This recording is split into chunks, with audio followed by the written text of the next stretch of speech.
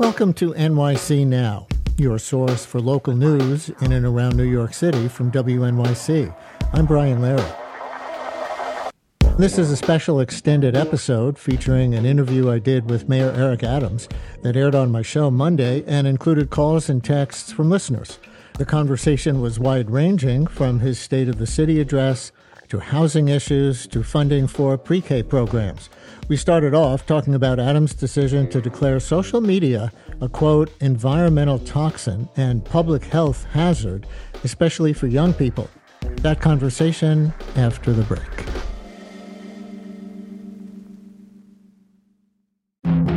This week on the New Yorker Radio Hour, a young writer attaches himself to a rising star in politics named Barack Obama. Interesting guy, speaks in what sound like paragraphs. Very good posture, that guy. Enviable posture. I am a writer, and I have this very slight hunch, and he has none of that. A political coming-of-age story from staff writer Vincent Cunningham, plus actor and director Bradley Cooper, all on the New Yorker Radio Hour from WNYC Studios. Listen wherever you get your podcast.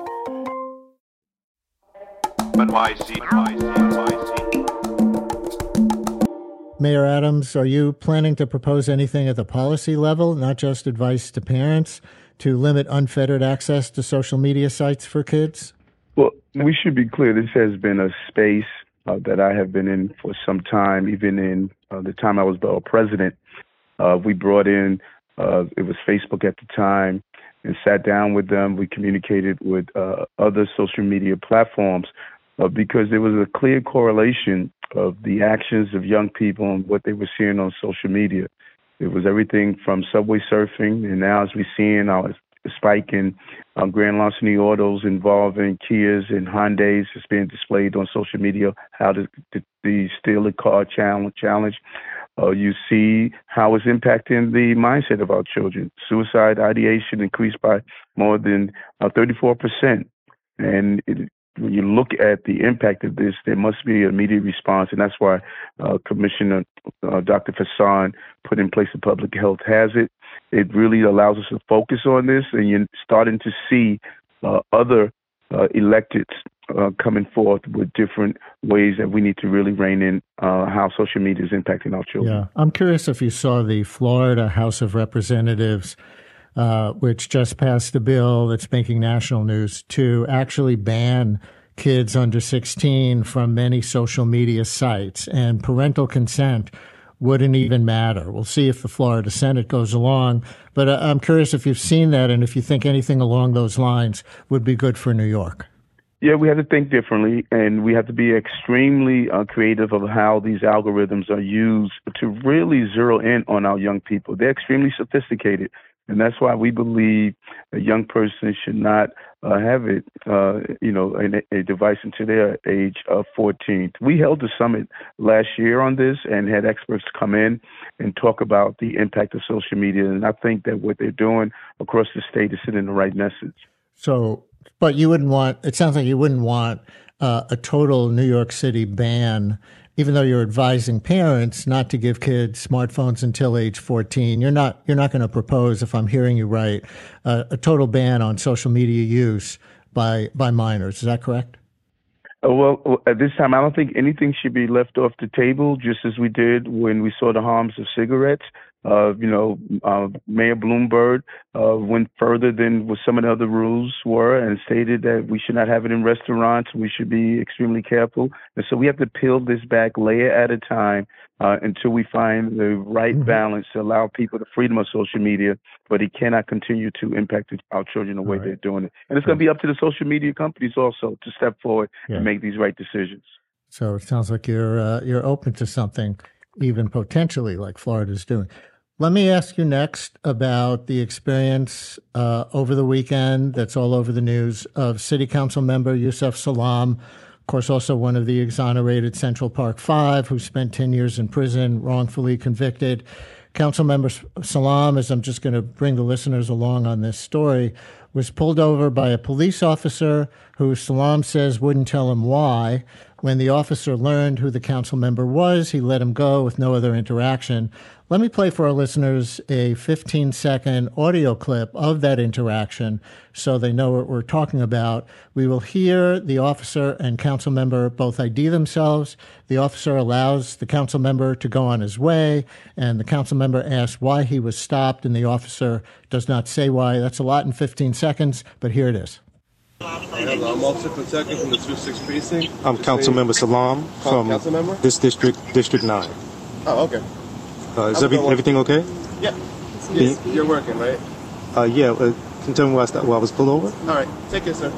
Can you tell me why I was pulled over? And he said, okay, take care, sir, and walked away. So, Mr. Mayor, the question that Councilmember Salam and others are asking is, if he asked the officer why he was pulled over and the officer wouldn't tell him, is that okay with you? Well, I don't know. Let's peel this back in layers. We all saw the video, many have, and I really will ask everyone to see it. I thought this was really a picture-perfect way of civilian Councilman Salon, very polite, courteous. I taught what to do when stopped by the police when I was a police officer. He interacted in a very calm manner to de-escalate the situation. The officer was extremely courteous, identified himself. He was stopped because the windows tints were beyond the legal limit. We don't know if at that scene, it was on the street, there was noise. I don't know if the officer even heard him say, can you tell me why I was stopped. Although it's not in the law that an officer has to state why they're stopped, I think that you want to show a level of courteousness and professionalism. And that's what Councilman Salon showed, and that is what that officer showed. And I think all of us should be proud of that interaction. That video showed why civilians and police can operate together to de-escalate situations. You mentioned, and I read it elsewhere over the weekend too, that the law does allow an officer to not say why he pulled over a driver. Some people say change that law to require that transparency, both for police accountability and for public trust in the NYPD. Maybe human nature says if they won't tell us why we're stopped, we'll be more suspicious of their motivations. So I'm curious, from your experience on the force and obviously as mayor, would you support or oppose that kind of change in the law? I don't have a problem with that at all.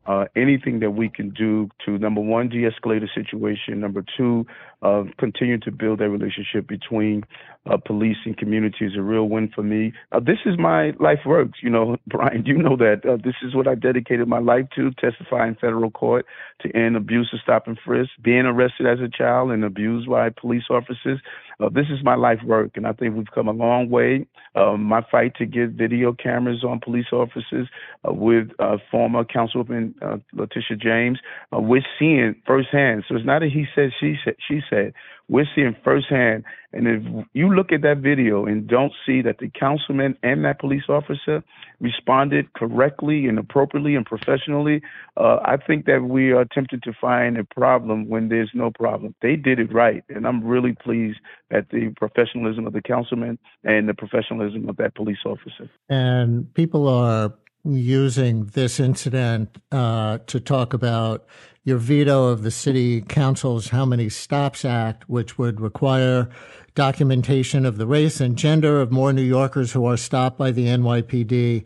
My understanding is that the law currently does require that traffic stops be documented in that way. So the encounter between Councilmember Salam and the officer would have been documented, including the driver's race and gender. Do you know if I have that right? Yes. The conversation that we're talking about around Intro 586 is dealing with level 1 stops. Those are stops such as, for example, if a person has a lost parent who's dealing with Alzheimer's or dementia.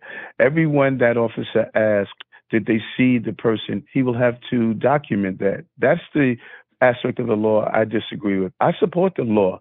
I think level 2 stops, level 3 stops, level 4 stops, we should definitely ensure that we expand the documentation. That's in line of what I have advocated for years. That stop with the councilman was not a level 1 stop. It was documented. It was documented on paper. It was documented on the camera. It clearly shows the purpose of the stop. It is already created. So when people state that this is to reinforce why the law is needed, it's incorrect. It's documented already. And, it's so important for us to understand. And that's why I did the ride along, so we could understand how it is policing and not, make laws that really can't reach what we want. Sure. The council had the right spirit, but the level 1 stops is the stops that we are in opposition of. Part of the city council's argument is that it's not that much work for the transparency involved to enter that into their handheld devices. You're afraid that more paperwork, even though it's not on physical paper, it's on devices, but still it's like paperwork, is going to prevent the officers from protecting the public. Do you know how much time it took the officer on that stop of the council member, and did that hamper the officer from keeping the public safe in other ways? Yeah, see, and this is when it's so important that we did the ride along, Ryan, because. And just so people know what that is, you invited members of council to ride along with police officers on Saturday night, and 8 council members took you up on that, right? Yes, actually it was 9. Okay. Councilwoman Savina Brooke Powers also rode out in Rockaway with police officers. And I just really commend them for doing so, because we should see firsthand the policies and laws we pass. How does it impact everyday New Yorkers who are doing this job? In this case, we had an incident where 6 people were stabbed out in Queens, and we knocked on and communicated with 1,000 people we had to interview.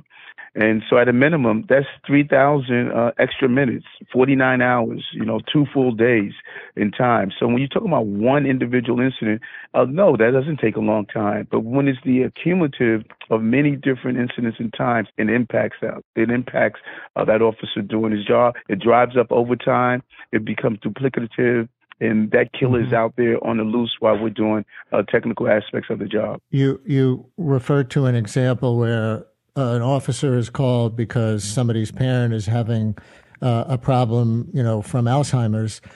When the city council speaker was here on Friday, she said investigative stops are the only ones that would be included.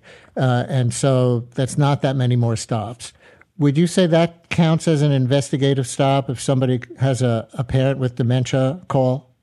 Yes, it will. And we should be very clear. The definition of level 1s, any credible police interaction of that nature, falls into that. And so if I am called to deal with a person whose loved one is missing, wandering the street, something that I did a lot as a police officer, that's carrying out an investigation, finding them, asking people, did you see this person? Did you see Miss Jones? She's suffering from dementia. And those are the interactions. And that's why the terminology and wording is important. I think it's imperative that up until the time this bill is executed, we should sit down and understand the terminologies that are being used. We can't alter the definition of level 1s. And that is so important that we understand. Let's get the council what they want, because I think in the spirit of what they want is the right thing, but let's not do it at the threat of having officers not carrying out public safety. All right. Let's get some listener calls in for you on other things. Stephanie in Brooklyn, you're on WNYC with Mayor Adams. Hi, Stephanie. Hi, my name's Stephanie, and I'm from Brooklyn. I have 2 children, a mother. I have a 4-month-old and a 2.5-year-old. And I wanted to know why the mayor is cutting $170 million to 3K and pre-K. In my school district, children are not guaranteed a spot at Universal 3K. There's a limited number of seats, limited neighborhood outreach. And I'm a born and raised Brooklynite who wants to raise my children here. So his decision to remove funding for Universal childcare may force families like mine to leave the city. And Stephanie, I'm going to leave it there so we have time to get as many people as we can in our limited time. She says you're cutting $170 million from 3K and pre-K in the budget. Accurate? And defend it if you are. Yeah, thank you, Stephanie. First of all, we don't want you to leave the city. Family like yours is who we want here in our city. Here's what happened, Brian, just giving a brief synopsis.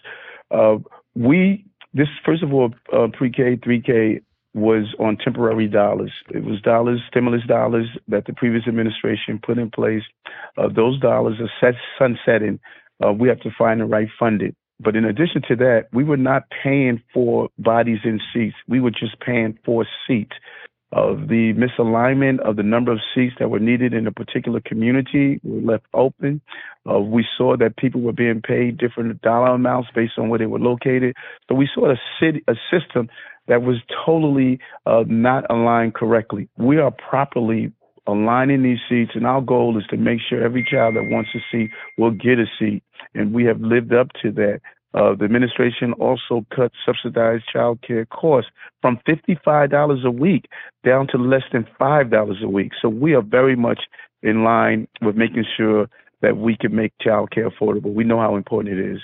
Craig in the Bronx, you're on WNYC with the mayor. Hi, Craig. How you doing? I want to know why, instead of traveling to the border towns of Texas and Arizona to see how they're dealing with the immigration issue for years with less infrastructure than New York City has, why would you go to Venezuela? What were you going to do? Tell them not to come?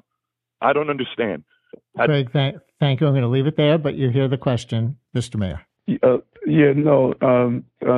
Thanks for his question. And, I could just pick up in his voice. He's feeling what a lot of us are feeling. We're all angry about the national response. And just for his knowledge, my first trip was to the border. I went to El Paso, Texas with a delegation. And even before I went, I sent another delegation down to take a look at how they're handling it. And they're not handling it. People were sleeping in the streets. People were sleeping around churches. They were sleeping in airports. And so they were not handling the problem. I went to the Darien Gaps in Venezuela, Colombia, and Ecuador and Mexico. Colombia, Ecuador, and Mexico, to see the origin of the problem and to communicate with the local officials there. And it was extremely informative. Like Colombia, for example, they were willing to help buffer some of this flow if we give them some support from the national government. And so many people don't know. I don't have the authority to deport people. That's a federal authority. I don't have the authority to tell the buses they can't come in. That's against the law. I don't have the authority to say we're not going to feed, house, and clothe people. I'm binded by law. So many people are saying, Eric, why don't you fix the problem? It's a national problem. Cities should not have to fix national problems. And we've done an amazing job with over 170,000 migrants, asylum seekers that have come to the city. Over 60% we have made self-sustaining. And so I say to the caller and others, when you look at what this administration has done, other cities and states have acknowledged the awesome job that we have accomplished. Here's a follow-up on the Yusef Salaam stop from a listener writing a text message. It says, based on the answer by the mayor that Councilmember Salaam was pulled over for illegal tinting, illegally, too dark tinted window, and nothing happened beyond introductions, doesn't that pose other issues with the system? I think the listener is asking, did the officer give Salaam special treatment because he's a city council member? What would happen if someone else was pulled over for the same thing?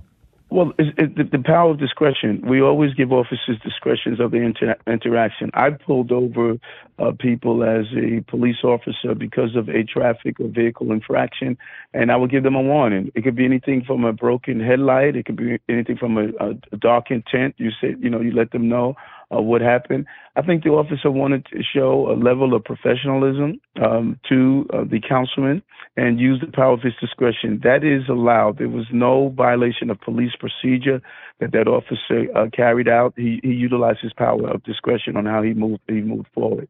We get one more caller in for you. Sean in the Bronx. You're on WNYC. Hi, Sean. Hi, Mr. Mayor. I am a member of SHOUT, the Supportive Housing Tenants Group, and we actually have questions about your plans for supportive housing. We want you to fund voucher programs instead of build new supportive housing, because you're proposing 3,000 units, probably at a cost of like $1 million per unit. And we could do moving on and get 15,000 people out of supportive housing at a tiny fraction of the cost of what you're spending. Also, there's the 5,000 empty units scattered around the city. You could renovate those apartments for a tiny fraction of the $1 million per unit. And Sean, I'm going to get a reaction from the mayor. Mr. Mayor, you're hearing Sean. Yeah, no, thanks, Sean, for that call. When you do an analysis of the success we've had, we have an inventory problem. In addition to renovating new units, making sure the process of those who apply for housing are able to get in. There was such a bottleneck and a difficulty system doing so. But our challenge, Sean, is an inventory problem. We have to build more. And there's not just one pathway. I like to say there are many rivers that feed the sea of, the lack of housing. We need to dam each river that's stopping it, or open those rivers to flow. We need to build more housing. We need to get support from Albany, and we need to support our city of Yes. So I agree. Let's fill the units that we have available. Let's make it easier for people to get in. But if you're walking around with a voucher, like many people are, but they can't get in housing because we don't have the units for people to get in. So it's a combination: building, renovation, and ensuring that we even get a statewide look at a voucher plan. And that's why we allow the vouchers to be used throughout the entire state. So, Sean, yes, I'm with you, but there's many ways we have to get people into homes. One other thing on housing, which of course is such a big issue for so many New Yorkers, and then we're out of time. Did you see the report that a new affordable rent building going up in Inwood got 80,000 applications for 174 apartments? I wonder if you would just like to expound on the meaning of that. I think it reinforces what I just stated. Think about it: 174 units, 80,000 applicants. What does that say? It is saying that we don't have enough stock. So we need to be looking at raising the FAR. We need to be looking at the almost 136, 38 square feet of available real estate and business districts that we can convert to housing. We need to look at our plan of City of Yes, using accessory dwellings and, finding ways to build. We had a discriminatory housing policy in this city where certain communities was not having their fair share. We're saying every community should build a small amount that will start accommodating and really integrating our neighborhoods. Access to good schools, good food, good transportation. That is how you really stop the segregations in our community and allowing people to live in every part of this community. So let's build more, and that's a real reflection. It's a shame the city has to go so much of this alone, right? But do you need to say anything about not in my backyard opposition, even within the city? We know what's going on at the state level and how a lot of the communities around the city are refusing to help with this. But a council member from the East Bronx just lost, a Democrat lost to a Republican, so rare for the Bronx, largely because of backlash to a development approved for there. Do you need to say anything to New Yorkers? And then you can say anything else you want about anything on your way out. But anything to New Yorkers about not in my backyard opposition, even within the city? I hear it all the time. You hear people march on Monday for housing is a right, and on Tuesday they're trying to block a development project in their community, and it's just wrong. We need to make sure that we become a city of yes, and that real reflection on that one project, 174 with 80,000 people looking at those units. I think it just really yells that we need to build more housing. And we, as New Yorkers, we have to move away from the discriminatory practices of the past. Our project out in Willis Points, our project in the Bruckner project, our project in Innovation Queens, you're seeing us going into communities that historically people were just afraid to say to their neighbors that we need to allow more people to come into our community and be a part of this wonderful experience. And I'm going to continue to advocate that. So I want to end on a real strong note. We made it clear from the time I ran that we're going to invest in people, public spaces, and make this city more livable. Crime was surging. Our economy was hurting. COVID just engulfed our city. Look at us now, largest private sector jobs in the history of the city. Crime is down. Jobs are up. 62 million tourists, AA bond ratings from the bond raters, over 4 million people back on our subway system. You are seeing decrease in homicides and shootings. the city is vibrant and it's thriving, and I'm really excited about the next 2 quarters. You know, we went into the locker room after the first 2 quarters. We're coming out and making some adjustments, but we're going to keep trending in the right direction. Thanks, Mr. Mayor. Always good to talk. Get the little Bayside High School Alumni Association together. Maybe we'll bring Speaker Adams on and, have a 3 for. Maybe we'll go up to the athletic field and do it for the graduating seniors one day. But let's do this more often. But thanks very much for today. We always appreciate when you come on. Thank you. Take care. Thanks for listening to NYC Now from WNYC. I'm Brian Lehrer. We'll be back tomorrow.